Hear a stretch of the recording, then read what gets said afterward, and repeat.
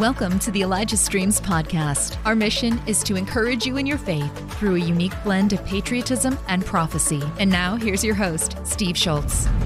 Well, good morning. At least it's morning in the Pacific Northwest. Right now, it is 11:19 a.m., Wednesday, October 12, 2022. Welcome to the broadcast. We're in year 25 of bringing you the voice of the prophets, and I'm so glad to have you with us today. We're going to bring on Kat Kerr in just a minute or two here. A couple of announcements. Today, there are two shows. Kat, obviously, is coming right up here. And then this afternoon at 3 p.m. Pacific time, Roger Stone will be on here. So it's a doubleheader today. You got two shows, although there's a break in between. So that'll be good. Some who may be new say, well, who's Roger Stone again? I say he's the guy that Trump pardoned.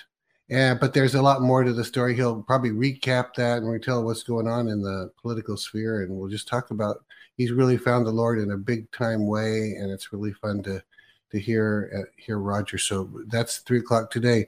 We're going to go ahead and run a trailer for today's episode of American Warriors that I produced by my brother and I, the Schultz brothers. So let me read this and then we'll play that trailer. Today's American Warrior is Navy veteran Lyle Hicks.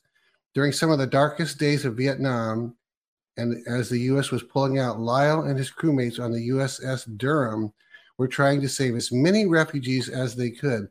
The tragedy of leaving desperate people behind permanently changed his life. So let's go ahead and run that trailer. Here we go.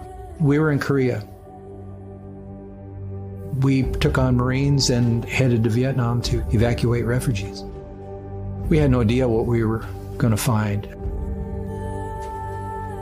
I don't even know that I necessarily knew my dad served in the Navy at that point. The war wasn't a popular war, and we weren't popular because of that. So I never talked much about who I was or what I was.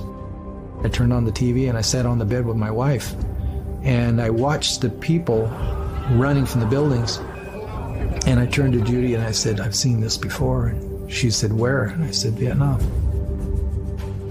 I said, do you think you have PTSD? And I said, how could I, Doc? My boots never hit the ground.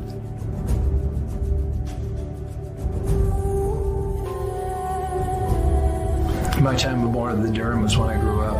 I guess I got a foundation of what I wanted to be and who I wanted to be.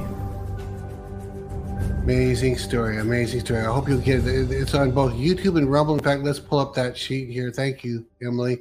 So it's on the Rumble channel. It's rumble.com/American Warriors 22. And then on the YouTube channel, it's the same, youtube.com/American Warriors 22. So don't miss that. It's on either one of those channels. We're just doing a great service to the veterans of the nation from all the wars, World War II, Vietnam, Korea. We'll be doing things probably in Fallujah regarding those who were in Fallujah or Iraq or all of those places. There's stories, many hundreds or thousands of stories to tell, but the Bible says no greater love does anyone have that except when they lay down their life for another, and that's what these people are doing. So we want to honor them strongly. So, all right. I think that's it for our announcement. So without further delay, let's bring in Wednesdays with Kat and Steve. Here we go. Hey, there he is. There she is. Someone needs to swear you. I'm glad you realized that was a she. There she is. There she is. Oh, yeah. Well, we kind of got on last minute today. So welcome back, Kat, as always. So good to see you. How is this is the beginning of your day, even though it's 2 o'clock, right? Yeah, it is. I get up probably around noon. I did go to bed this morning at almost 7:30 a.m. Wow. And, wow. I like to sleep at least 4 hours because I'm up for 20 hours every day.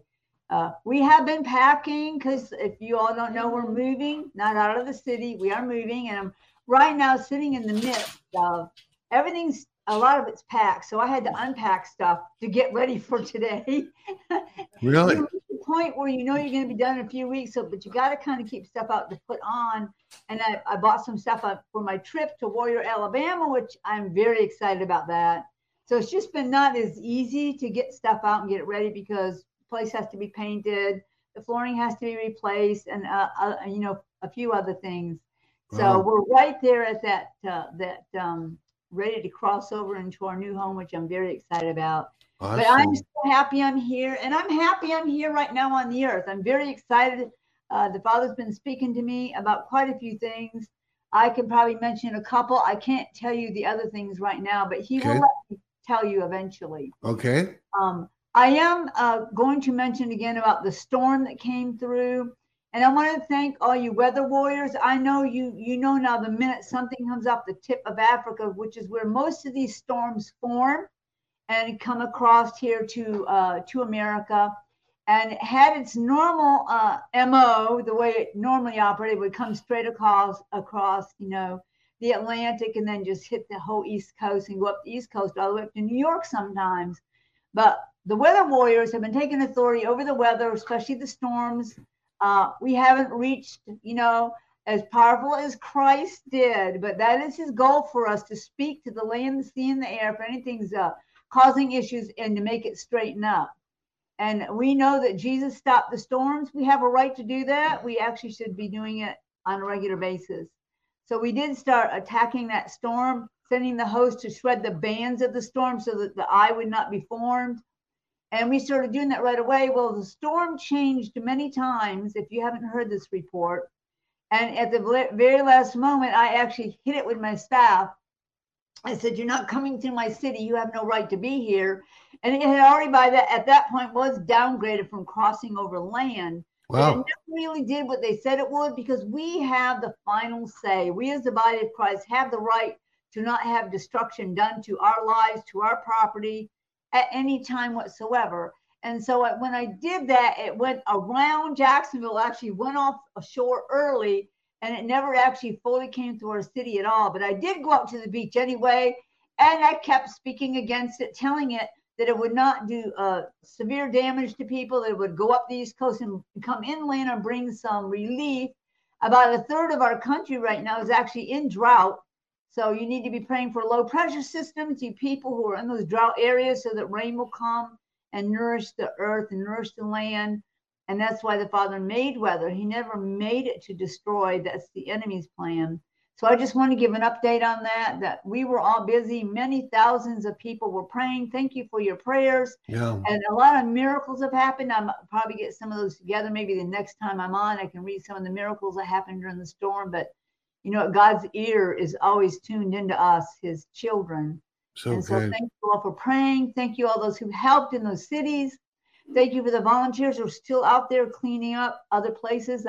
I think, I don't know if it was South Carolina, Virginia, or North Carolina. One of those were hit, but not as severe as they said. So thank you for your prayers. They do make a difference. It's awesome. Now, Kat, you mentioned a second ago you're going to be with you're going to be in Warrior, Alabama with Robin Bullock. It says the Church International, which is Robin Bullock. Robin and Robin, and his wife's name are both Robin, welcomes Kat October 15 and 16. So I assume by this announcement that there must be some seating left, or is this tickets, or is it first come first serve, or do you know? I think it's first come first serve. Now he is in his new place. He has a new place. It's still in Warrior, but it's much bigger and of course more improved. He was in a place that maybe could hold maybe 200 people, I think, and they began to get so overwhelmed they could not get all the people in there. Wow. And when I came, they couldn't. They were in side rooms. They had cameras in there, and people were so excited to get to hear the prophets that really do know what God is saying. And I really am looking forward to it. I helped to, when he first found the place, I actually was there in the city and prophesied over it and said what God would do for him and what would happen. He would have that piece of land. It's very strategically located. Two places you should always look for if you're building a place that God's going to do stuff from. You should live on the highest hill in the area. Oh, wow, good. Oh, yeah, really? Yes. In the center is where you need to be. The center is very important because the epicenter of anything is where the hardest thing hits, and that includes the power of God. And I do know that's what's going to happen there. So I'm very excited about being there and getting to bless his place, the place that God gave him there. It's going to be very powerful. I can tell you, and that is this. We're going to hit hell from that place, and also all over this earth, just because that we're both there together, speaking for God. That's good. I just realized, yeah, that's only 3 days away. Yes. 15 and 16. So they've written me a note, and I assume they'll put this underneath your comments under YouTube. I'm sorry, under Rumble. We're not on YouTube. It's at 204 Kemp Drive in Warrior, Alabama. They said it is free. No registration is required. That's right. And services will also be live streamed. So if you can't go, you can watch it. I'm assuming those are probably, do you know if those are evening only, Kat, or do you know? I probably think Sunday isn't. I think Sunday is Sunday morning. Okay. That's okay. I'll make sure I sleep later. Yeah. But Saturday night and Sunday morning, I think that's when the meetings are. And I'm telling you, their worship is really out of this world. It really is like very powerful stuff happen. Angels come and go and things happen even during the worship. But I'm excited to be with someone who understands and believes not just heaven, but the heart of the Father and how God operates and what's going on in the spirit realm right now. He's very big in understanding of the spirit realm operations and has been involved in a lot of stuff for God doing things like that. So, and awesome. I call her Lady Robin, by the way. Yeah, Lady Robin. I've heard that. Lady Robin. It's Robin and Lady Robin. So, by the way, they've typed in this. So on Saturday, it's 7 p.m. Central time, which is their time period. And Sunday, it's 10:45 Central, 10:45 a.m. Central. So it's one evening and the evening in the morning. Okay. It's in the evening in the morning where the day that Robin and Kat. That's going to be awesome. So now I'm going to go into questions on heaven. Anything else? Okay. Make sure I give you time. Anything else? Any other questions? That's it right now. Okay. So I'm going to start with, and again, anyone that may be new, Kat has been to heaven. He catches you up. Would you tell people, Paul, it's believed that Paul went up to the third heaven, that it was himself he was writing about. He said he didn't know if he's in the body or out of the body. So how would you describe it when he catches you up? Out of the body, in the body, what would you say? I understand that also. I know Paul did. He went a couple times. I think John, the beloved, has one of the best examples in the book of Revelation. I think Revelation 4, where he talked about when he was in the spirit on the Lord's day. That's the way he lived. In the spirit means many things can happen that don't normally happen. And that's when he heard the voice and he was told, and he saw a door open and they took him up. He literally went up to heaven and was standing before the throne of the Father. And I don't know if y'all realize this, but in the book of John itself, now I'm talking about Revelation right now. This is much later in his life, when he would say, you cannot see the face of God and live. And yet God, on purpose, the Father, caught him up before his throne. And he saw that living rainbow. He even says it in there. He saw the rainbow like unto an emerald. That was probably the color teal. And he saw and described him, the fire in his eyes, the lightning, the thunder, the living creatures. I mean, that was a very accurate description of what I see when I'm taken there. But he was taken before the Father's throne. Jesus is not the one who has the rainbow coming in out of him. That is the Father. And I know the Father did that on purpose, because here's John living a righteous life on the earth, still carrying out what he was sent here for. And yet he was caught up to heaven without dying and saw the face of God himself. So that tells you right there, if it's God's choice, yes, it can happen. And because you're born again, you've repented of your sins, you're righteous. You have entrance into heaven. You have the ability to, when you pass from this world, to go live in heaven. But the fact that he could see the Father's face before he died is very significant, because he was born again, filled with Christ, doing his work that God gave him to do. His sins washed away. That gave him the ability at that time to be caught up and shown the throne of the living God and all the things that go on there. Paul was so overwhelmed because I think so many years later, there was more things that could be understandable to John. I'm sure that what Paul didn't know what in the world to say to people about what he saw up there. There's so many things that are so supernatural, unless God takes you on purpose to explain and gives you revelation about what those are. Revelation changes everything. That comes from the heart of the Father. And the Bible says we shall not live by bread alone, but by every word spoken from the mouth of God. So yes, God can give people things directly from him to say on the earth. And there's the scripture right there to prove it. And that's what he does with me. He'll come in person, or he catches me up to heaven or other places in heaven. I've been taken back in time. I've been taken forward in time. And let me tell you something. If you're a believer, you've already been from the beginning to the end and the end to the beginning.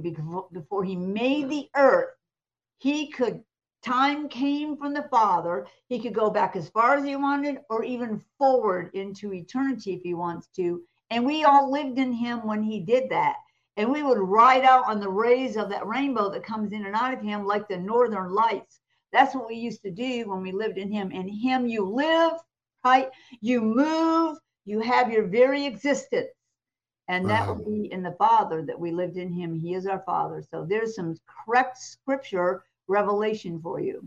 And one, I like to bring this up every few months for those who may be new, is you tell an experience once where you're shopping, you lift up to get something on the shelf. By the time your hand's up there, suddenly you're caught up. You have an experience. I don't remember if it was minutes or hours or longer.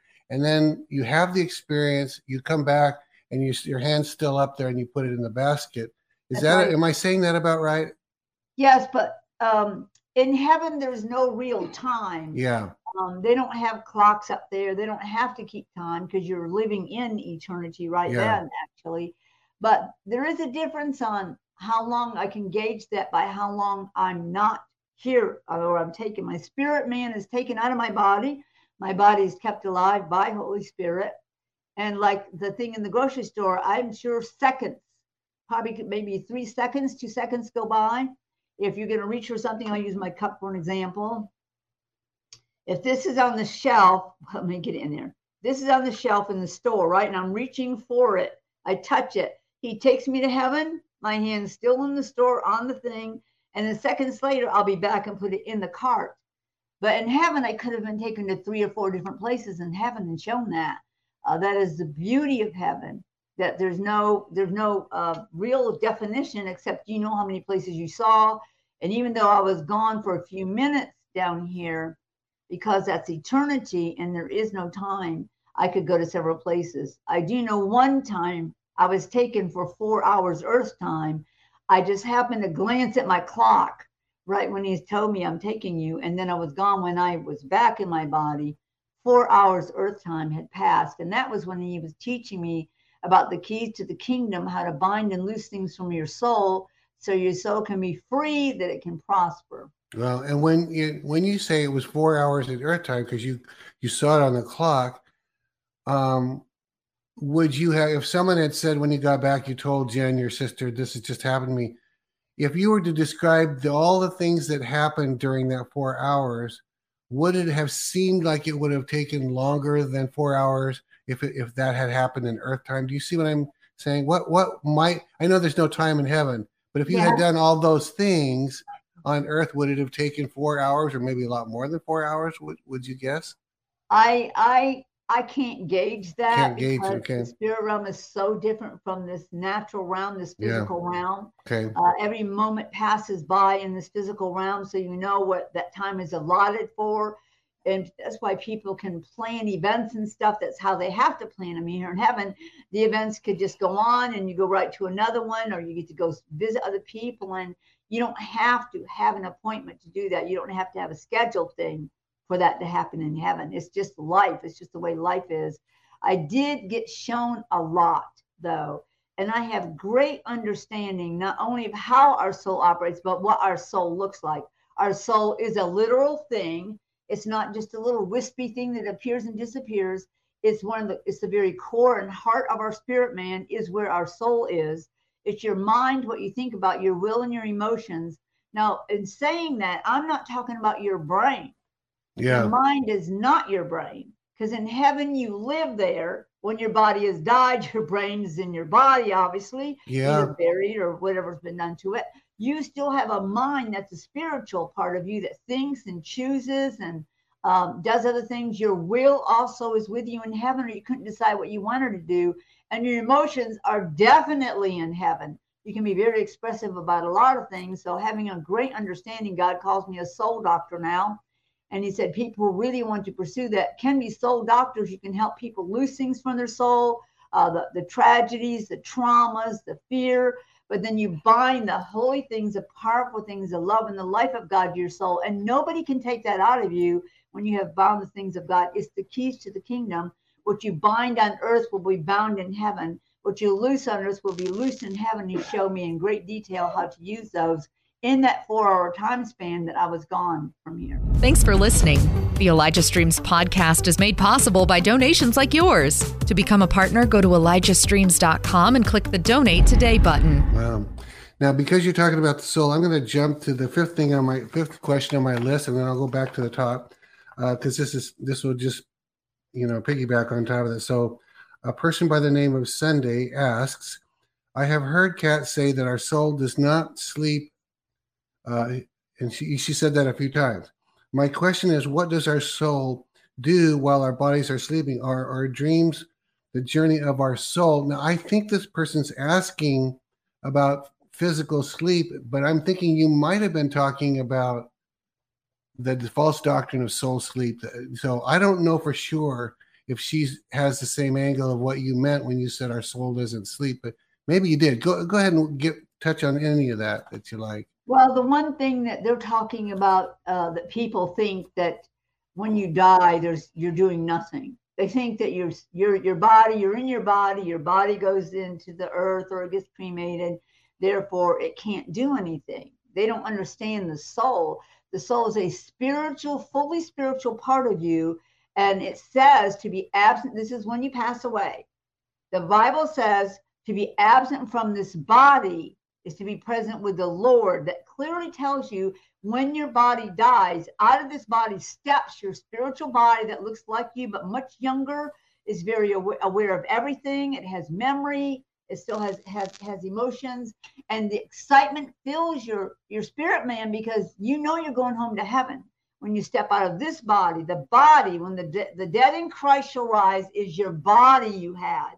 And then the soul, that spirit man and soul will be joined back together on the day the dead in Christ shall rise. All those living in heaven will come back with Christ, and they will get their bodies back, and their bodies will be glorified at that time. So your soul does not need sleep. It's a spiritual thing. People do not sleep in heaven. They don't need to. You don't get exhausted. Your body doesn't have to be rejuvenated. You're living in the life of God there. But your spirit man has a literal life in heaven, like you sit on your furniture in your mansion because you're in a spiritual realm. Those are spiritual things prepared for you. Your mansion's a spiritual thing, but it's literal because it's in the spirit realm. Yeah. You, therefore, in that spirit realm can eat amazing food. You can go places, do things. So your spirit man is very active in heaven while your body's resting because it died. Okay. And some people don't even understand something that simple. But your spirit man still can make choices and understand things, get more revelation. You can learn to do new things in heaven. And so people are very active in heaven.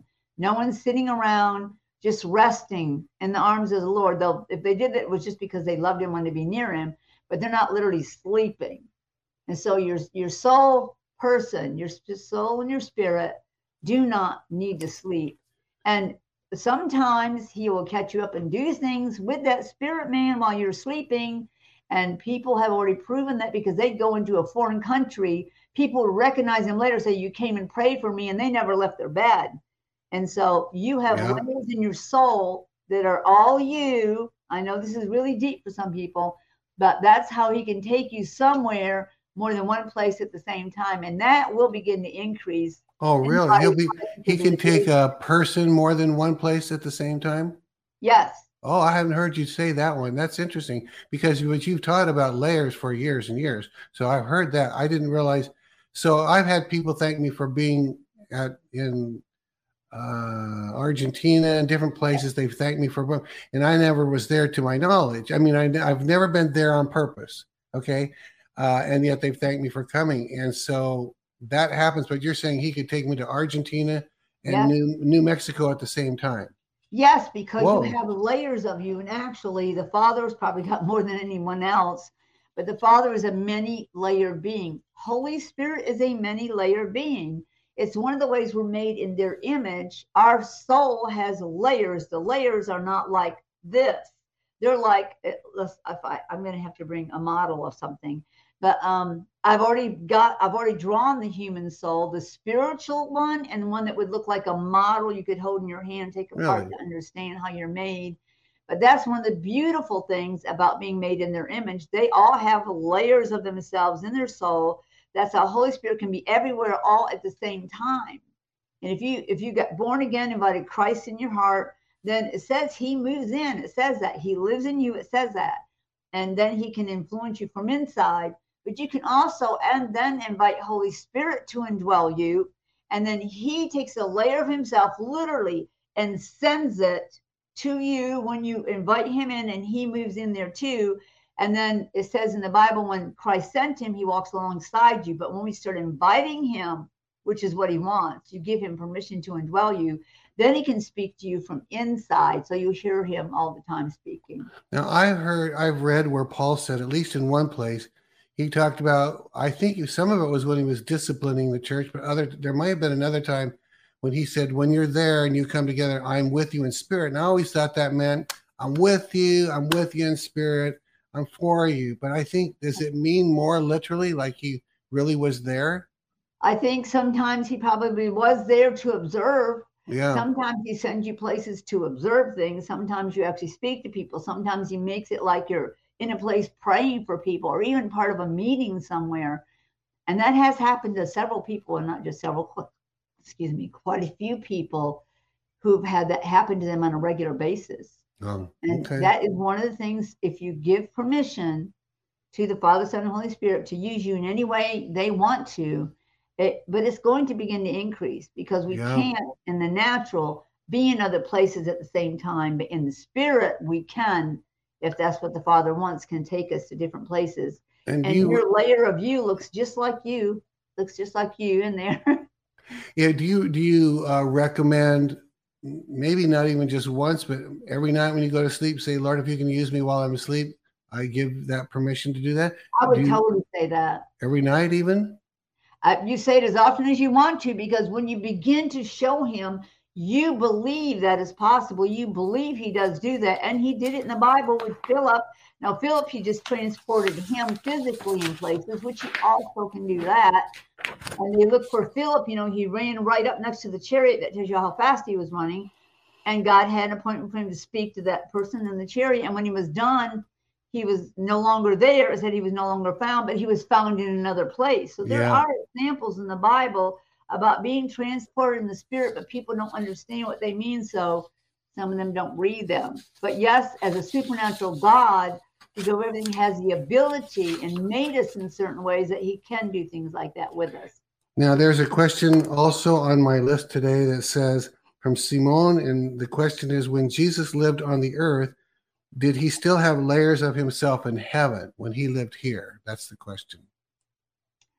I don't know that he did. I think when he came, that had to totally be him. That had to be he was in his spiritual body, but God put flesh on him.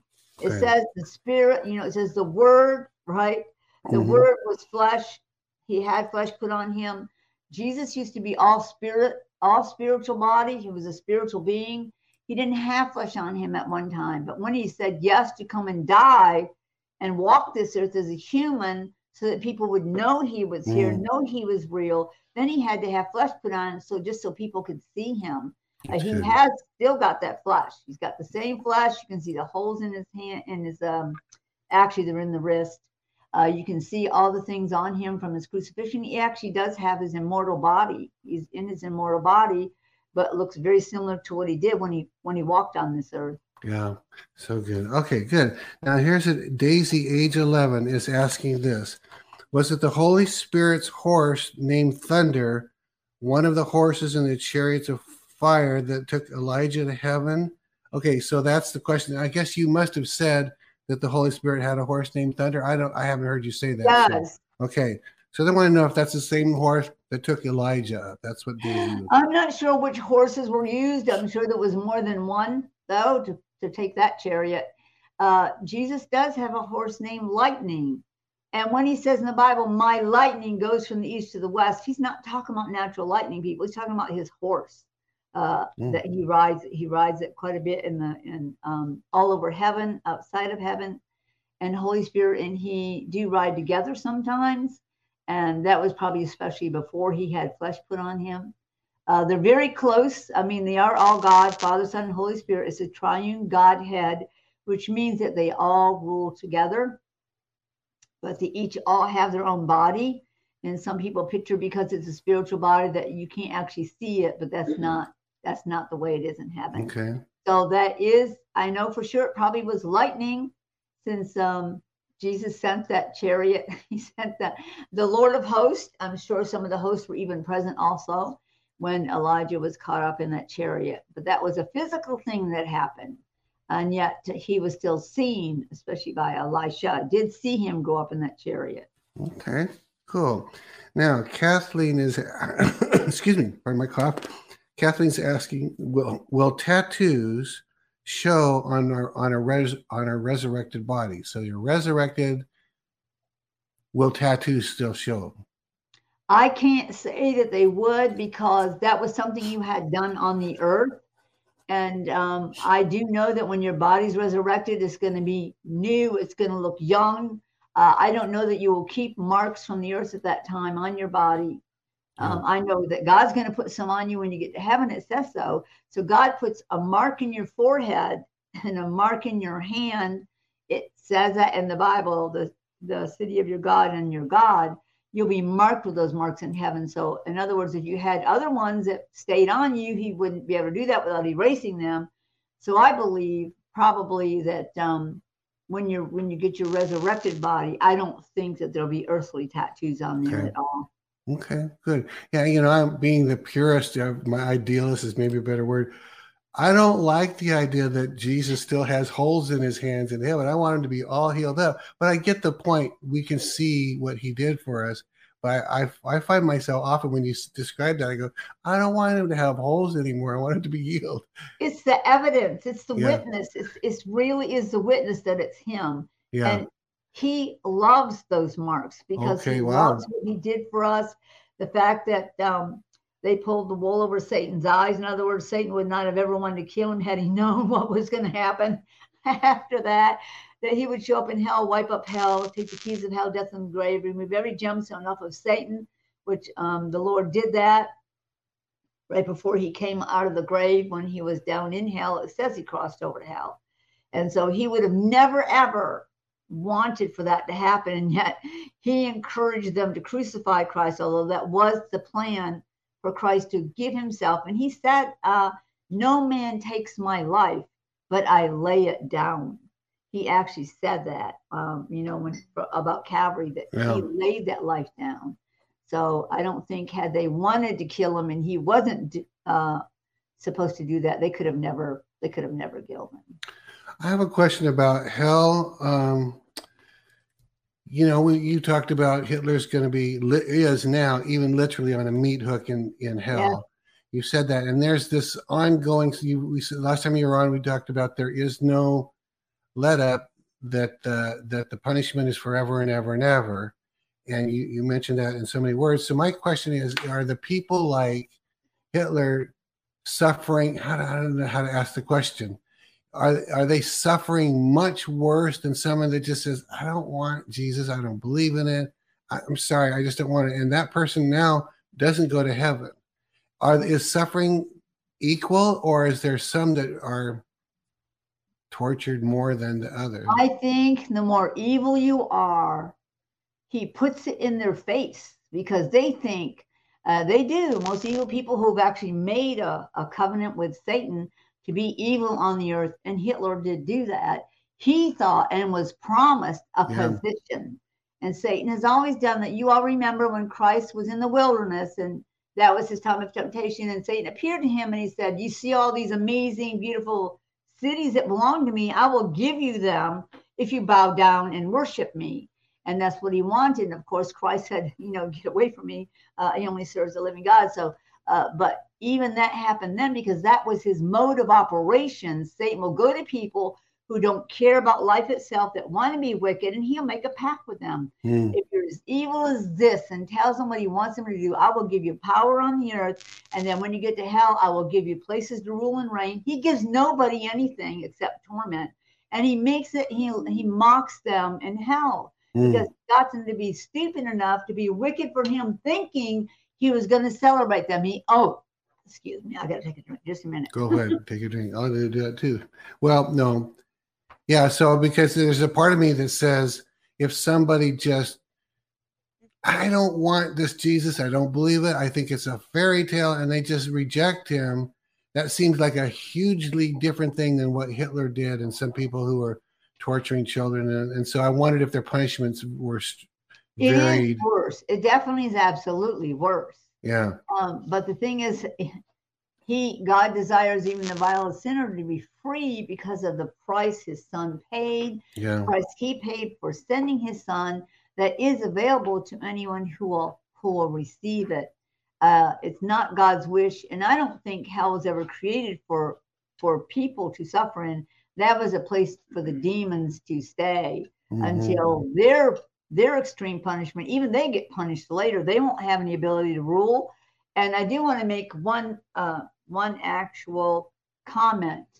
They are tortured. Everybody in hell is tortured by all kinds of horrible things up until the day that the dead in Christ rise, and even after the tribulation and all that time is over, when it's all over, that God intends to do, Christ ruling on the earth, that big final last battle, when the last one is sent from God himself to be born in the earth, time will be no more. The Bible says that. At that time, we will all be in heaven, of course, celebrating and everything. Hell will be empty. There will be a time when hell is empty because that's not their final place of torture.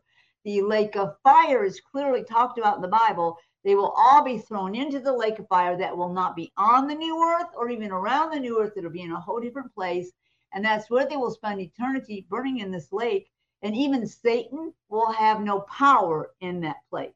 Nobody will have power. And it will be their captive prison for all of time. They will be let out from hell so the books can be read.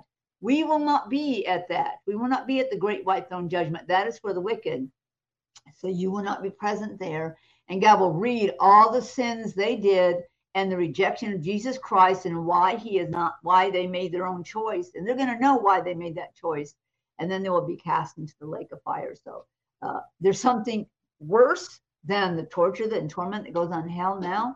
But everybody will be tormented the same at that time. It won't be like different reasons. And we've covered this a number of times, what I'm about to ask, and that is, God will, if people are praying and standing for a loved one, you've said many times, he will then obligate himself to answer that prayer by going to them at the moment of death and say, do you want me now? He gives them one last chance. So it's not like someone said, I don't believe it, I think it's a fairy tale. They'll have an opportunity for a moment in time, at least, to see him in his glory, and then reject him or not reject him. Am I saying that right? I think anybody who has somebody passionately praying for them to know Christ, and you know that they'll have that opportunity. But he has the keys. That is the clear evidence, Steve. That's why he took the keys. Christ, when he was before the third day, end of the third day, when he was resurrected and came back into the tomb, the last thing he did was wipe up hell. He literally melted the faces of principalities and powers. Those are high-level demons that sit on thrones around the world. They do not live in hell. I mean, people don't understand that type of thing, but they were called into hell to see Satan torture the Son of God. That was the plan on their side. It never happened. Then he took every gemstone off of Satan, which was his pride. He took them off of him and took them back that God had put on him. And then the last thing he did was take the keys of hell, death, and the grave. That Satan did not have supreme authority to hold people there. If there was a reason why that was given, the Bible says it's appointed unto man once to die, and then at that moment, the judgment. That's not the judgment seat of Christ, and that is not the great white throne judgment. At the moment they die, there has to be a judgment. Does he have the right to go to them and say, do you want me now? Are there prayers that have been put forth for this person that he can use that key, whether it is as they're entering into hell, as they're being buried, or at their moment of death? Those are time. Those are like windows of time that he's allowed to use those keys. Not years later, not months later, he can do that. But it's appointed unto man once to die. And at that time, the judgment is made in heaven. Can Christ go to them? That's why it's important to never stop praying for your loved ones, those who are like your loved ones, that they will know Christ, that they will be in eternity with you. Don't stop praying that. And Christ said to tell people when I came back, they will be surprised when they get there, some of them, even though they prayed for them, to find out that they actually did go there. Help Elijah Streams continue to reach people around the world. All donations go toward making Elijah Streams and the Elijah Streams podcast possible. Visit ElijahStreams.com and click the Donate Today button to become a partner today. And of course, he has to ask them. He doesn't just say, I'm here to take you. He must ask them, do you want to receive me now? And then they still have to repent. They have to repent to him. There's a few, I don't know how many, but there's a few who said, no, I'm not going with you. And you would think they've become so insane that they just don't want anything to do with them. And then that seals their. That seals it. Whether so, I think I asked you this about because this was the thing when Ruth Bader Ginsburg died. Some people were declaring her already in hell, suffering, and it didn't feel right to me. Not that I claim to know whether she was or not, but I know whole women's groups who stood for Ruth Bader Ginsburg for years and years and years. Yes, so God would have obligated himself to give her one more chance. If everything you're saying is true, which I believe it is, he would have said, do you want me now? And I'm sure he probably did do that. And I can also say this, that I personally know there's been a group of people for almost 60 years praying for celebrities in Hollywood to know Christ. Wow. They've been praying that. I even got one of the lists one time of all those that they were praying for. Some of them are still alive on the earth, but I have seen, I haven't had time to write a list down or anything, but I've seen quite a few of the celebrities in heaven because they did either at that moment of death or them knowing.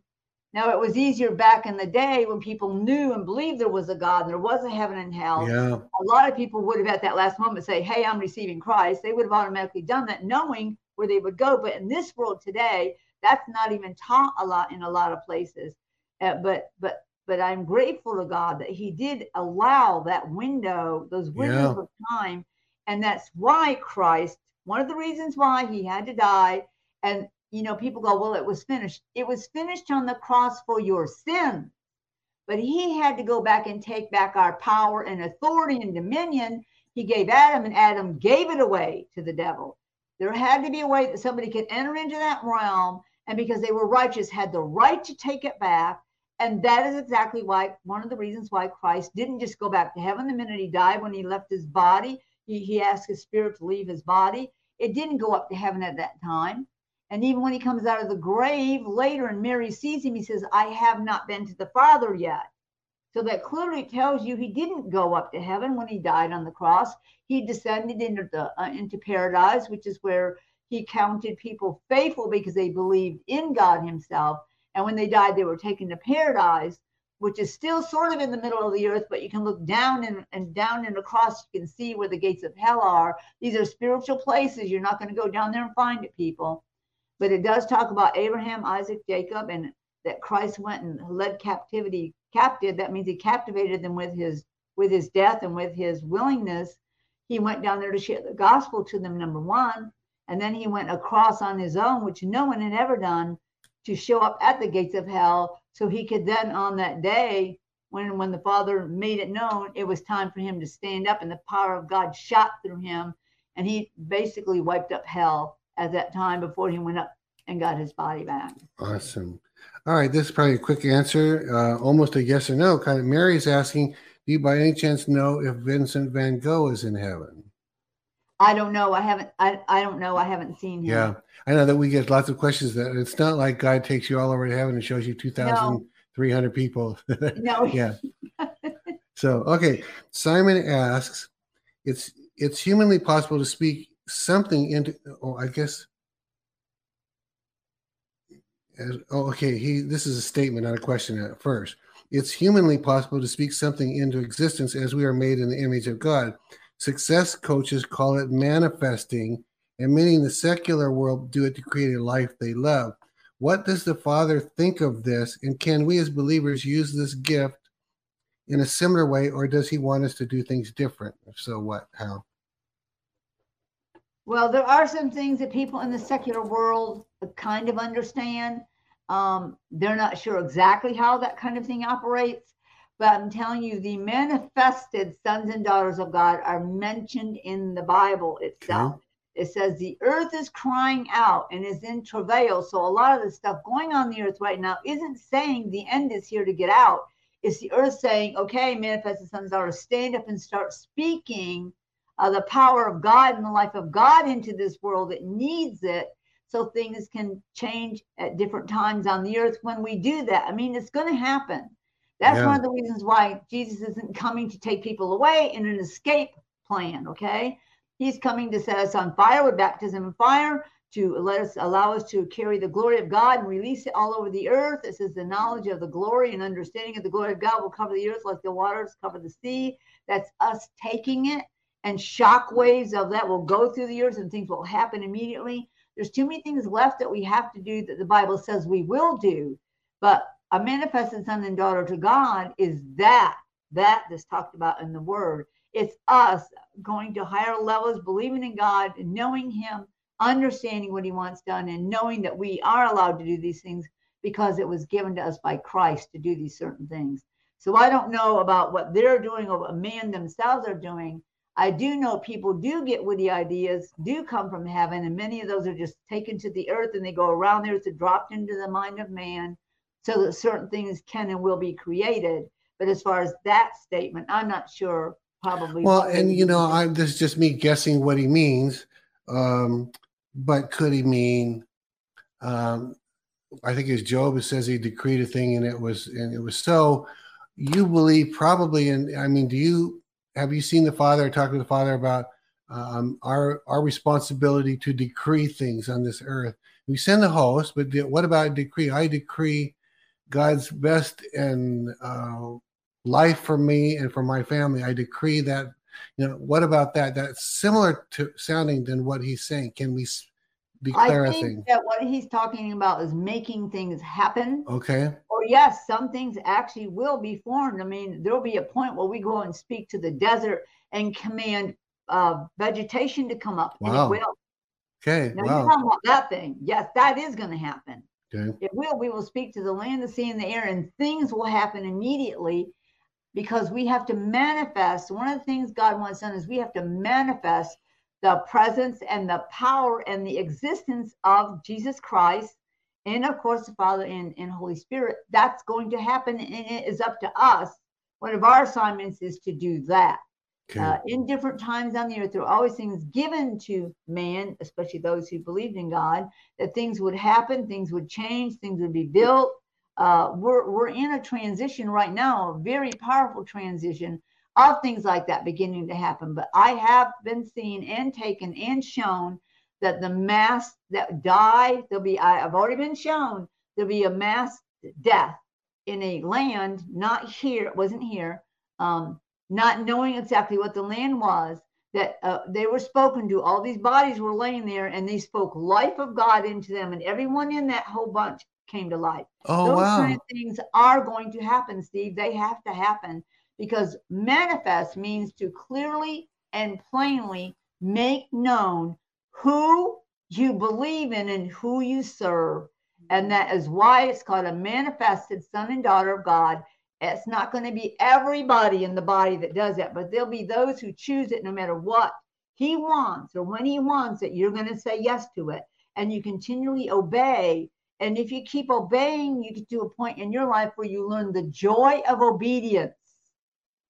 And from that time, he doesn't no longer judge you on whether you did something or didn't do something, because it's already in you and a part of you. Then he will give things to you because of your love. Is your love extravagant? Are you helping others?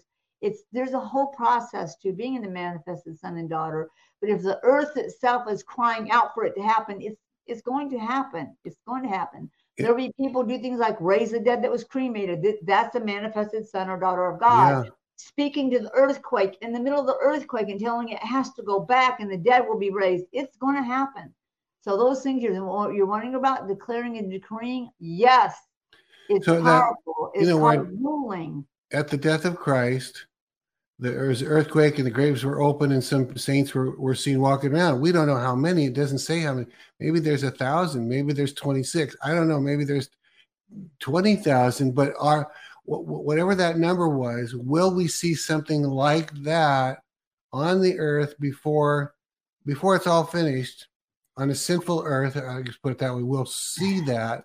Okay, go ahead. I don't know if that is what will be happening to the Okay. manifested sons and daughters. I think when there's like, I don't know how these people died. There were like thousands of them. Really? Wow. And I don't know where it was. He on purpose probably didn't tell me where it was, but I was taken into the future before 2030. This will happen. This will happen before 2030. It will happen, and none of the bodies look like, nobody was like blown up or none of that. I mean, I could clearly see the bodies. I was walking down this road. It was like a dirt road, like a sandy kind of a dirt road, and we rode in a Jeep. I actually was riding in the back of the Jeep, and I would probably assume I was there to raise the dead. Wow. And did it look like it had been a recent death, like it had just kind of happened? Okay. I haven't really explained this much to many people, but yes, this is like a whole town somewhere. Wow. And the people were just, all they had time to do, and they obviously knew that was going to happen. Whoever was driving me knew I was there for that. And God said, you will do this. He actually said, you will do this. But not just me. Other manifested sons and daughters will be. It's going to happen, Steve. It has to happen. If God said, can these dry bones live? And he said that as an example, to the prophet. He said, can these dry bones live? And finally he said, guys, he said, well, only you know that. Yeah. But they did come to life in front of him. And all that, I mean, everything, the sinew, everything came back. And now those were really dead bones. Well, yeah. And that's that I saw were not like that. You couldn't tell anything had happened. Like they weren't shot. They weren't bombed. Okay. There wasn't anything like that. But they only had time to wrap them. And they had just wrapped them on. They were just stacked. And I knew that that's what he had me there for. So I will say, I know that's going to happen. Yeah. He only shows me reality. He doesn't he doesn't show me symbolism. Yeah, it's literal. What will happen? And that really, actually, honestly, that's pretty close to the exact answer I was looking for. I don't think it had to be in my mind, people shaking at earthquakes and the dead coming to life. And more like, will there be groups of people is what I was asking that will suddenly be raised from it. I suppose there could have been, therefore, on another time, a 9/11 type thing where 3,000 perished and someone, manifested sons, might declare something like that, resurrections. I mean, it's kind of like that you're describing, honestly. I'm quite positive that is why, one of the reasons why it is not the end, because we are entering into a supernatural time where things will happen that nobody ever expects. But God would have already prepared the heart of these people, and they would have already been going towards total surrender of their life. I'm not talking about even being born again. These people are already going to be born again. But then getting to the place where wherever you want to send me, wherever you want to take me, I'm giving you permission. You need to do it ahead of time, people. And then you stay in that place with him and build that relationship with him. He wants you to know him. I'm talking about Christ. He wants you to know him. But these things are clearly going to happen. The Bible talked about them happening. And that is why the earth is saying, okay, things are getting really bad. You need to stand up and start taking authority, because Christ said himself, you will rule with me in this life. That's not just a statement. He wasn't just making a statement. He was talking about things that will happen. Ruling and reigning is dominion and authority at great levels. That's why he says, know you not that you are kings and priests unto your God. Those are spiritual levels of authority and dominion that some will walk in. They're going to walk in that, and they will speak, and the waters will part, and people will walk across. They will speak and literally speak to the ground and say, come forth life of vegetation, and you'll see it before your eyes come up. It's going to happen. Good. All right. Teresa's asking this question. What does the fear of God mean? Are we supposed to be afraid of God? No, that's not what that means. Okay. I do know what that means. That means you love him so much, you would never do anything to disappoint him, to hurt him, or to make him look like not God. Mm. It's a reverential fear you have that you would never want to do something in your life to cause any distance between you and him, although that would probably be on your side, that you do something so wrong that you wouldn't have that relationship with him anymore. The fear of the Lord, there is something called the terror of God. Oh, man. That is for the wicked. Yeah. I think we'll be seeing some of that soon. And usually let me jump off on that for a moment. You've talked about, of course, we send the host. Talk about it. Remind me what you said about, can we send the terror of God against God's enemies? It seems like you said you don't speak against people or curse people, but can you send it seems like you said you can't send the terror of God against his enemy. Tell me remind me what that was. God had purposed us. This is the thing. We were given this earth. I know it belongs to the Lord. So guess what? Satan doesn't get it. He don't get one drop of mud that belongs to him. It isn't his. It clearly says the earth is the Lord's and the fullness of what it will produce, what we're going on. It's his. This is his earth. And he made this earth. And he made it for a purpose so we could be born, sent from the Father at the time of conception and knit together. And it says in the Bible, God said, I knit you together in your mother's womb. He's talking about your little spirit man that lived inside the Father, that at the time of conception, it's knit together and attached to that dot of flesh, and it grows within the mother's womb. So life begins at conception, not at birth. And so that's one thing I can just add for free. The Father is furious with those trying to kill the babies, take away their destiny. He had a purpose for everyone he sent. He's not going to long tolerate that happening. There will come a time on the earth where it will be against the law, literally against the law, in these years ahead, these generations ahead of demonstrating the power and authority of Jesus Christ, his dominion, what he wants, speaking his words, and that happening right away. That's what we're going into now. Darkness will be crushed and pushed back. And they won't even be allowed in some cities because of the power and the glory of God in some of those cities. But I can tell you right now, the terror of God usually is sent from heaven. And it does affect and impact physical, wicked people. They can become so filled with terror, knowing the awe of God is affecting them. Some of them will probably run to get saved. Some won't even want to live because it's so powerful. But God, it gets to a place, and you saw it earlier in even the world, when the world was made, there came a time when he would not tolerate things, and he finally did something. He did something about it at that time. But that is about to happen in our lives. And you're living in a powerful time, because no matter how much darkness is here, you're about to see that darkness severed, and you're about to see it crushed, pushed back. Judgment, serious judgment come to the wicked, the physical flesh wicked, who've all come together to do this thing to try to take our lives away, freedom away everywhere. They're not going to get to do it. It's not the little drop of time Satan has in the tribulation is a very small part of time, and it's not that time. There's too much that has to happen yet. So I'm just saying the terror of God is usually sent. It was sent at one time for Israel when Egypt had stuff going on. Terror came upon people even back then. And it does happen, but usually the terror of God. I had a prophet walk up to me one time. I was one person in the church who always was on the floor. You know, I was so wiped out by God that I couldn't move. And I was sitting up, and a prophet came by and pointed at me and said, the terror of God is going to be released on this earth, and you'll be able to tell the people what to do about it. Oh, wow. Which was a rare thing. Yeah. So I'm just telling people right now, don't be wicked. Don't be a part, don't participate, don't tolerate them, don't advertise, stop advertising about how wicked things are going on, start talking about the power and the life of God that is much greater than all the evil that's going on. And this evil is a temporary thing, so they can be judged. They're going to be judged by God. I'm talking about the flesh people are going to be judged by God, and they will not escape that judgment. But the terror of God will probably come a little while before that. And people, what happens is you can't think straight. This is for the wicked. Your mind will be lost. You'll be so severely confused. You won't know how to even think normally because you'll be so terrified by God's presence moving across the earth. And it is going to happen. It will not hurt us. It won't affect us in that way that belong to him. But I'm telling you, there's about to be some demonstrations that no human hands will demonstrate at this time.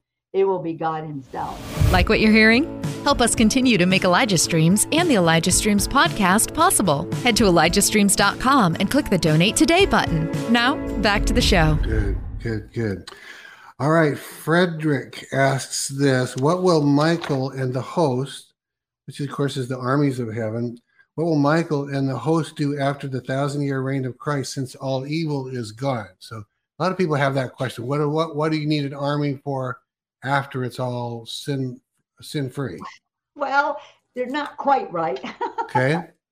There will be a battle that will happen at the end of the 1,000-year reign. It clearly talks about it. It's the final battle. Okay. And Michael and the host and the Father will send fire and burn up all the wicked on the earth at that time who come against his son after the 1,000-year reign. You have to remember, there is a 1,000-year reign, but there's a time period after that. At the end of the 1,000 years, it will be loosed from the bottomless pit. That's true. So he can go around the world and tempt those who probably still don't want Christ. There'll be people alive that will be 700, 800, 900 years old. It's just going to happen because of Christ's presence on the earth. So even after the 1,000-year reign, there's still another season of time. The Satan will go around, try to get people to come on his side, and he's going to find them. And they'll want to do a big battle that talks about the battle. They're going to have great armies come across a certain area on the earth to destroy Christ, to take the throne away from him, because Satan is still stupid and he still hasn't learned that he's not going to win. And at this time, the Father will himself defend his son. Christ will not have to lift a finger, because in the battle prior to that, before the 1,000-year reign, at the end of the tribulation, Christ will be doing something about those coming to fight in war.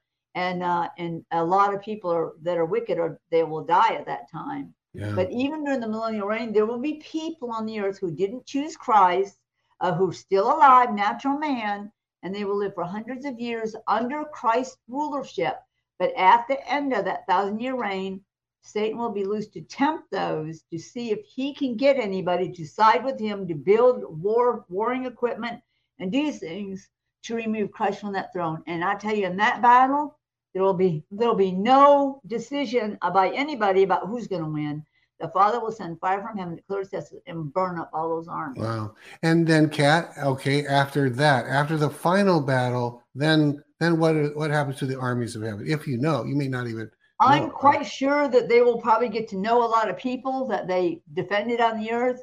They'll be speaking a lot of places on the new earth to them. And I'm quite sure they'll probably be I know that there will be people that will actually be taken to a planet to make things like vegetation and places, not people. That's never going to happen again.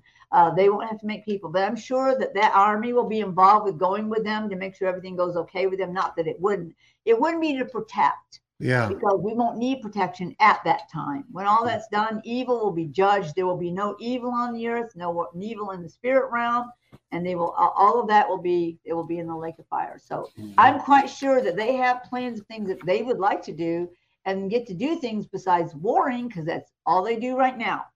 Okay, awesome. Now, Shay is the name of this person.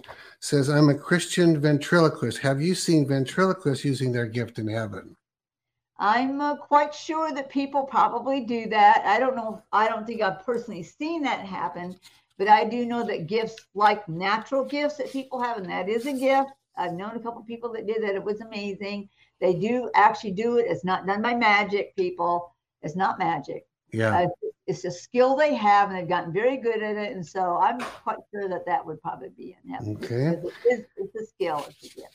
Okay. Now, Margaret's asking this question. I get some of it. I'm not sure I fully understand. Margaret says, in heaven, will we be able to trace our spiritual line of salvation back to Jesus? Meaning, similar to how family trees are traced backwards, like so-and-so and so-and-so.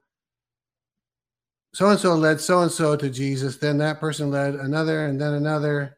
So they wanted to know, like, if we could go back, find out who was led to the Lord, I guess, 1,000 years ago, that ended up with me, or 2,000 years ago if we're back to Christ. I'm quite certain that you will be able to do that because I know generations are, God deals in generations. He just does. Yeah.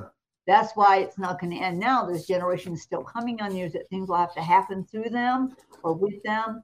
And I'm quite sure there's a way you can trace that when you get to heaven. Okay, and we're doing good time. We're doing a lot of questions today. Elizabeth asked, will we still be able to have our ears pierced in heaven? I really like mine, and it's really the only jewelry I wear. Okay. I think that's going to be between you and God. I do know that there are things, I know people will have marks put on them. I don't think I've ever seen that. That doesn't mean that's not going to be allowed if it's done within the realm of God. You know, you probably wouldn't have to actually pierce it. You probably wouldn't have to have something pierce your ear to do that. That's what I'm saying. Just do probably it. would just have, you'd have a way just to put things on yourself or in your ears or wherever without it being pierced, because you'd be supernatural. It's not like on the earth where. Yeah, in other words, he's not subject. He doesn't have to have either piercings or clip-ons. He could say, put it there and tell it to stay, right? I mean, I'm quite sure he probably could, because I've seen people's, everybody's mansion has a wardrobe room. There's probably thousands of square feet. I've seen it. I've walked through some of those like that. And the apparel you get is unspeakable. It's just not even something I can describe. Even your clothes are like alive. There's only one size made in heaven, and whoever puts it on, it conforms to the size of your body. So you don't have to shop through racks of clothes for things. You just pick out what you like, and it fits you when you put it on. I do know that much. Speaking of clothes, this was one of mine that I keep meaning to ask you. Every picture of God and Jesus is always a big old long robe, white usually. Maybe there's other colors. Have you ever seen anything like the Father or Jesus wearing jeans or jeans-like? I'm just curious if you've seen something like that where they're. I have seen Jesus. You have. I've not seen the Father wear. I'm sure if he wanted to, he could wear whatever he wanted to wear. But normally I see him in the most glorious, their gowns, not like of course, a woman's gown, you know, it's just like a ship kind of thing, glorious beyond description. And he has many different robes that he wears at different times. And then maybe that will change. He may wear other stuff. I don't know on the new earth, but. But did you say you've seen Jesus wear jeans? I have seen it. There's jeans in heaven. Awesome. I like that. They're Heaven's brand. Trust me, they have Heaven's brand. They have them. You don't buy them. You just can go get them and wear them. I like that. That's very cool. Because you ride horses, Steve. You can't ride horses in a gown. That's right. Oh, I like that. I'm going to ride horses too. You're not riding the rush in a gown. You're not going to swim under the crystal sea in a gown. You actually have things they use to do that with. So, but I have seen Christ attending rodeos because he loves horses. I think he's always for the horse, though, not the ride. I think he's probably there to cheer the horse on. I'm real serious about that. Yeah, that's very good. All right. Joyce asked, why did David pick up 5 stones and only use one? What do the other 4 stones represent? Do they represent our authority and power for us to use against principalities, powers, rulers of darkness, and spiritual wickedness? I mean, they're guessing, I guess. What do you know the 4 represent something else? Or I don't know that, but I do know this. David was very wise. Yeah. And David would get as many as he thought he might need. He's never going to just take a thing. He's going to take more than one to be ready should something else show up or something else happen. He might need it for that other thing he didn't know. And so, but I'm sure there was a reason why he chose that many. So he'd have extra if he needed them. Someone said he had 4 brothers. Yes. Someone said he had 4 brothers. I don't know if I've never studied that, but if he really had 4 brothers, and that was just in case he needed to take out the brothers.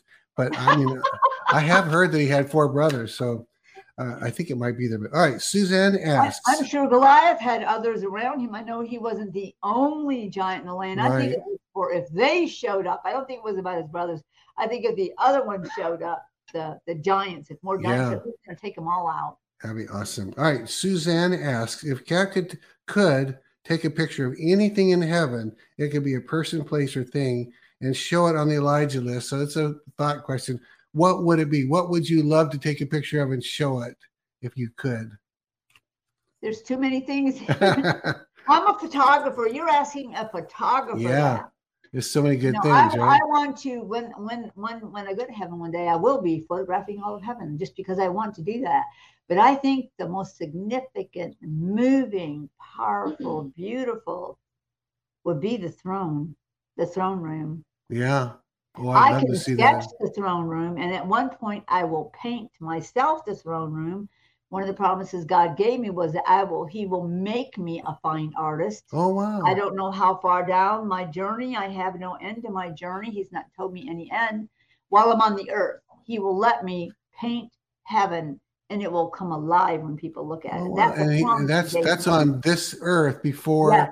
things Yes. wrap up. See, now that's kind of one of the type of questions I've tried to get an answer for is like, what if I want to be doing something? And I often think of it as in heaven, but there are certain things that I've been asking him privately to do on this earth. And I was talking with him about today, and I'm not going to say it here, but I'm saying, Lord, I'm not going to quit asking you to do this on this earth. And so you kind of answered that, Kat, honestly. He did. He told me because I was willing to do whatever He wanted, whenever He wanted. Yeah. And I can tell you all, if you had stood before the throne of the living God, you would know how real He is. Just because you can't see Him doesn't mean He's not real. He's very real. He has great plans. He plans well in advance. He knows what is in time and eternity, but He also sees His own plans coming to pass. That's why it's not over right now. Nothing is over except how awesome we will be living as the body of Christ.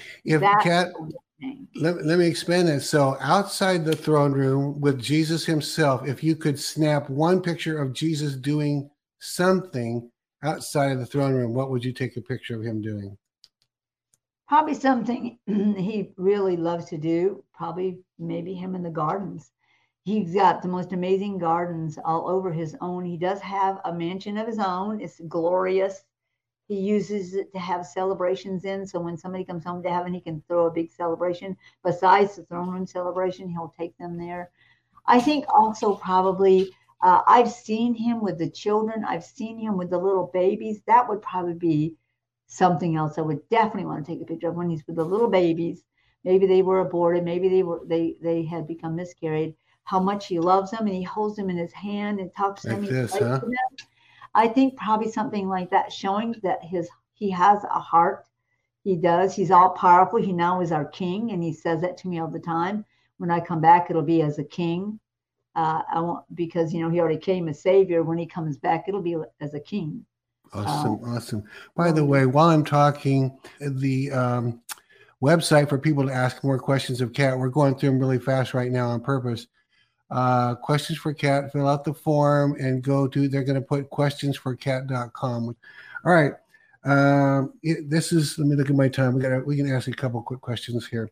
Okay.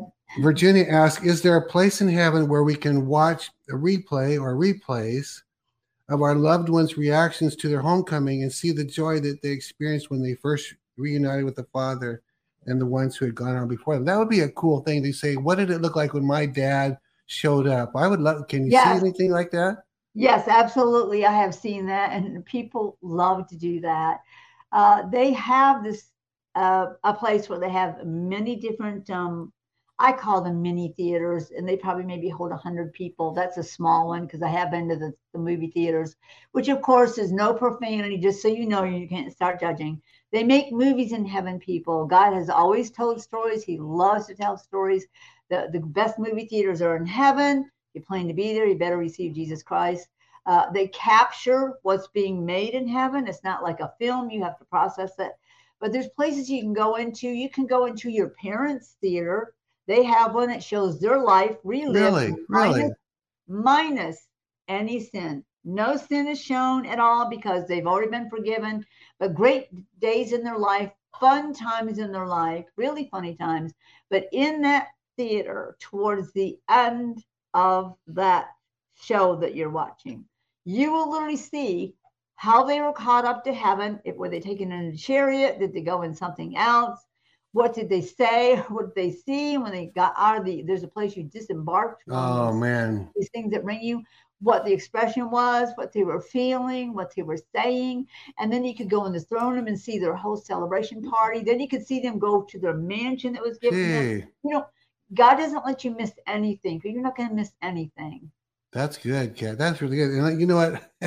We've done this before when we talked about the theaters in town. I'm thinking, man, the popcorn's going to be so good. Oh, they do have food. Oh my goodness! Like, Oh, can you imagine? they wouldn't give you. They love to eat in heaven. Oh They yeah. absolutely. I think in my first book, I described the movie theater I was taken to. Isn't that wild? That was actually the first time I was taken. Yeah. And Christ said, Oh, really? The first time? Somewhere fun. He said, I'm taking you somewhere fun. He said, you are so serious about everything in your life. You need to understand that we are fun. We do have fun. So I'm taking you to a fun place. And it was a movie theater in heaven. And that's when I saw John Wayne acting in a movie. And they do have popcorn and they do have snacks. And then they have another place outside within the theater where you can sit there and discuss what you saw, how excited you were. The actors who were in it are right there to talk to you. Usually your family members get to star in films too. Again, nothing defiling is in there. There's no profanity. Yeah. And that's when God also told me, I'm going to give you what we think about the movie ratings. And he said, God, what do you think about the what? God said, you know how they rate movies? Yeah, G, yeah. G, whatever, 17, and then R. Yeah. God said, this is what we say those ratings mean. G means good, depending on what the movie is about. Yeah. We wouldn't say it was good if it was witchcraft, I can tell you that. But G means good in heaven. PG means partly good. Okay. PG-13 means it's got some not good stuff in it. R ratings down here. R means rotten. Don't watch it at all. And he said that to me. That's what he's saying. That's what we call those ratings. I see. Yeah, he's talking about the earthly ratings for the movie theaters. R means rotten. Don't go see it. Yeah. Okay. Wow.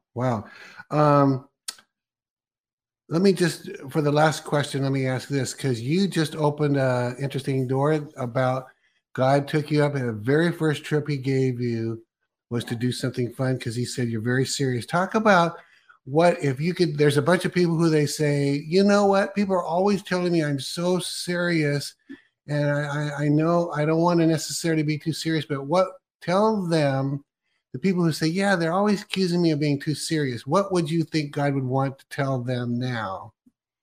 Right now, try to lighten up some. It's okay to be serious about the Lord, and I'm not talking about change your relationship with him at all. I'm not saying that. I'm saying the way you respond to people who ask about Christ. Yes, he is a risen Lord. Yes, he died for our sins, but he also enjoyed laughing when he was on the earth. He loved to laugh. He loved to be at celebrations. He loved to attend the weddings. It said so. That's why he was invited. He was at that wedding where he changed the water into heaven's wine, people, not earthly wine. He made it into heaven's wine. And he did love to celebrate. And he was quite a character. And he was really good friends with a lot of not just his disciples, but he had other people that were his friends. And so, don't be so serious that you can't have time to smile every now and then. One of the things the Lord said, you're going to start smiling a lot and laughing a lot more than you do, so that when you get to heaven, you'll be used to it, probably. So people can actually see that you are a happy person. Maybe you might want to know them. Maybe you'll be a little bit approachable. I'm not telling you to go out drinking. I'm not saying to go out partying so you can be with people. Don't do that. That messes up your testimony and your witness of how Christ lives in you.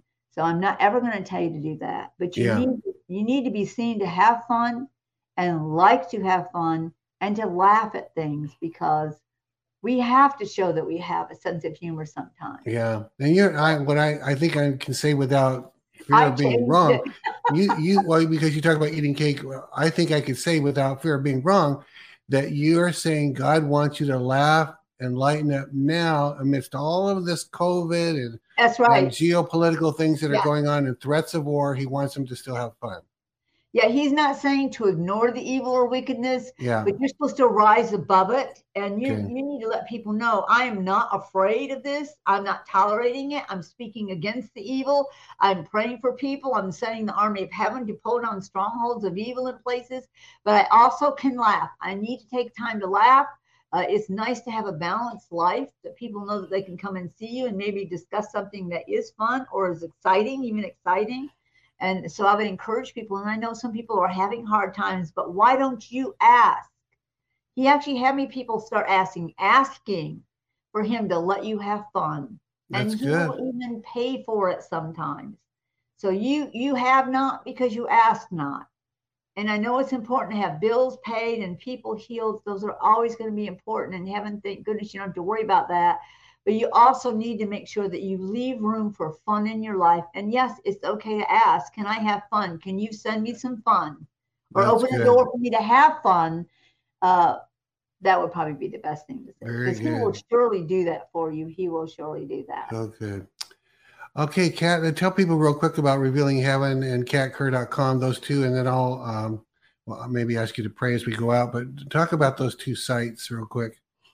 Revealingheaven.com. I really didn't choose any of this stuff. I didn't choose the title of the book. I didn't choose the names of the websites. I don't choose almost nothing because I let him tell me what he needs and what he wants. So he actually named the book Revealing Heaven. And I had picked other names, and he said, how about Revealing Heaven? Do you think that explains what it does? It reveals heaven? I went, yeah, I think it does. And so revealingheaven.com is our main website. It's where you can find events that are going to be planned. It's where you can find products that he wants us to make on purpose. He wants us to reveal heaven on earth. Sometimes that's through written form, spoken form, but sometimes it's through things that we make. Things you can hang on your wall, things that you can wear, things that you can drink out of. Like this is our newest cup we just had made. It is a coffee cup or hot chocolate. And so we probably will have it down there at Robin's place. But it says, I don't do demons. And that is the number one quote the Holy Spirit gave me to make things out of, because you're not supposed to really bash people. You're supposed to love people, but you can bash hell. And so that means I make a statement. I don't do demons means I don't tolerate them. I don't participate with them. They were thrown out of heaven on a lightning bolt, and therefore I will have nothing to do with them. I will help people get free of them, but that's about it. So that's why we make different things. So you'll find a store there that has a lot of things about heaven on there. And of course, there's testimonies, I think. I think they just revamped the website. I barely got to look at it the other day, and I'm like, wow, it's completely different, but it's easier to navigate through. Yeah. And so there's new things on there. And then there's katkerr.com, which is a spiritual platform for the Father to say whatever he wants to say, whenever he wants to say it. And so there's a lot of quotes from Holy Spirit. There's a gallery that shows you what things look like in the spirit realm, that we have created those things. There's also some photos there of the host and stuff like there. And again, there's that is the only place you can give online. There is no other Facebook I've made than the Kat Kerr Facebook or the Kat Kerr YouTube. I don't have other places like that. I only have those two. And so that's why you go to the two different places. And if you want to give online, it's katkerr.com. And I think you click on the treasury or something like that. And you can even become a member, a Guardian Zone member that helps to bring heaven to earth by supplying funds for me, praying for me. And I really appreciate the Guardians very much. We're going to start some new things with them. Once we move and get our building, we're not just moving for a home. We're also looking for a building. We have an actual building that we can have our offices in. That's going to be exciting for us. So thank you for praying for us and standing with us. And we stand with you in these times. We're not tolerating the enemy. Satan is your number one enemy. And he just has a hold of a lot of people right now. And God's exposing who is in the light, who is in the darkness, and he does have plans to do great things on this earth still. Even now. So good, Kat. Kat, go ahead. If you feel like it, go ahead and pray for the people as we go out. That'd be good. That'd be awesome. Yeah, Father, I just pray right now on your behalf, God. Before the throne of God, I declare and decree that this earth will be free. This country, America was born to be free, still is free. Yes, God's going to do some amazing things. Father, I thank you for helping those who are in fear, who are in lack, who've had things stolen from them, taken from them, things that have been lost. I thank you for restoring them, restoring their properties, restoring their homes with even better things. God, I thank you for showing your hand of justice on their behalf and also extending the hand of life and love towards all these people out here who are praying to you, Father. I thank you for the suddenlies coming in their lives, the things they never expected to happen. will begin to happen in Jesus' name. And right now, I evict every demon out of your home. I sever every spirit of witchcraft trying to operate against you right now. And I say to the devils, get out in Jesus' name. You have no power here. We give you no power. We give you no permission. Yes, but Lord. we rule with Jesus Christ, and you're about to see us rule and reign for many generations to come. I'm looking forward to tomorrow and the rest of my life on this earth. And I pray, God, that you get help wherever you are, whether it's spiritual, physical, mental, or emotional. I thank you, God, for bringing ways of healing to this nation and to this world. In Jesus' name, remember to forgive those who speak against you. It opens the door for Holy Spirit to go pursue them. Very good, very good. Kat, thank you so much. We love you and your team. And a quick reminder that Roger Stone will be our second program today at 3 o'clock Pacific, 6 o'clock Eastern. Have a great day, everybody. Thank you again, Kat. We love you all. See y'all later. Okay, bye-bye. Bye. This has been Elijah Streams. Thanks for listening. For more episodes like this, you can listen to the Elijah Streams podcast at ElijahStreams.com on Apple, Google, and Spotify. Join us live every weekday at 11 a.m. Pacific Time at ElijahStreams.com on YouTube, Rumble, and Facebook. Elijah Streams is part of Elijah List Ministries. Click the link in the description to become a partner today.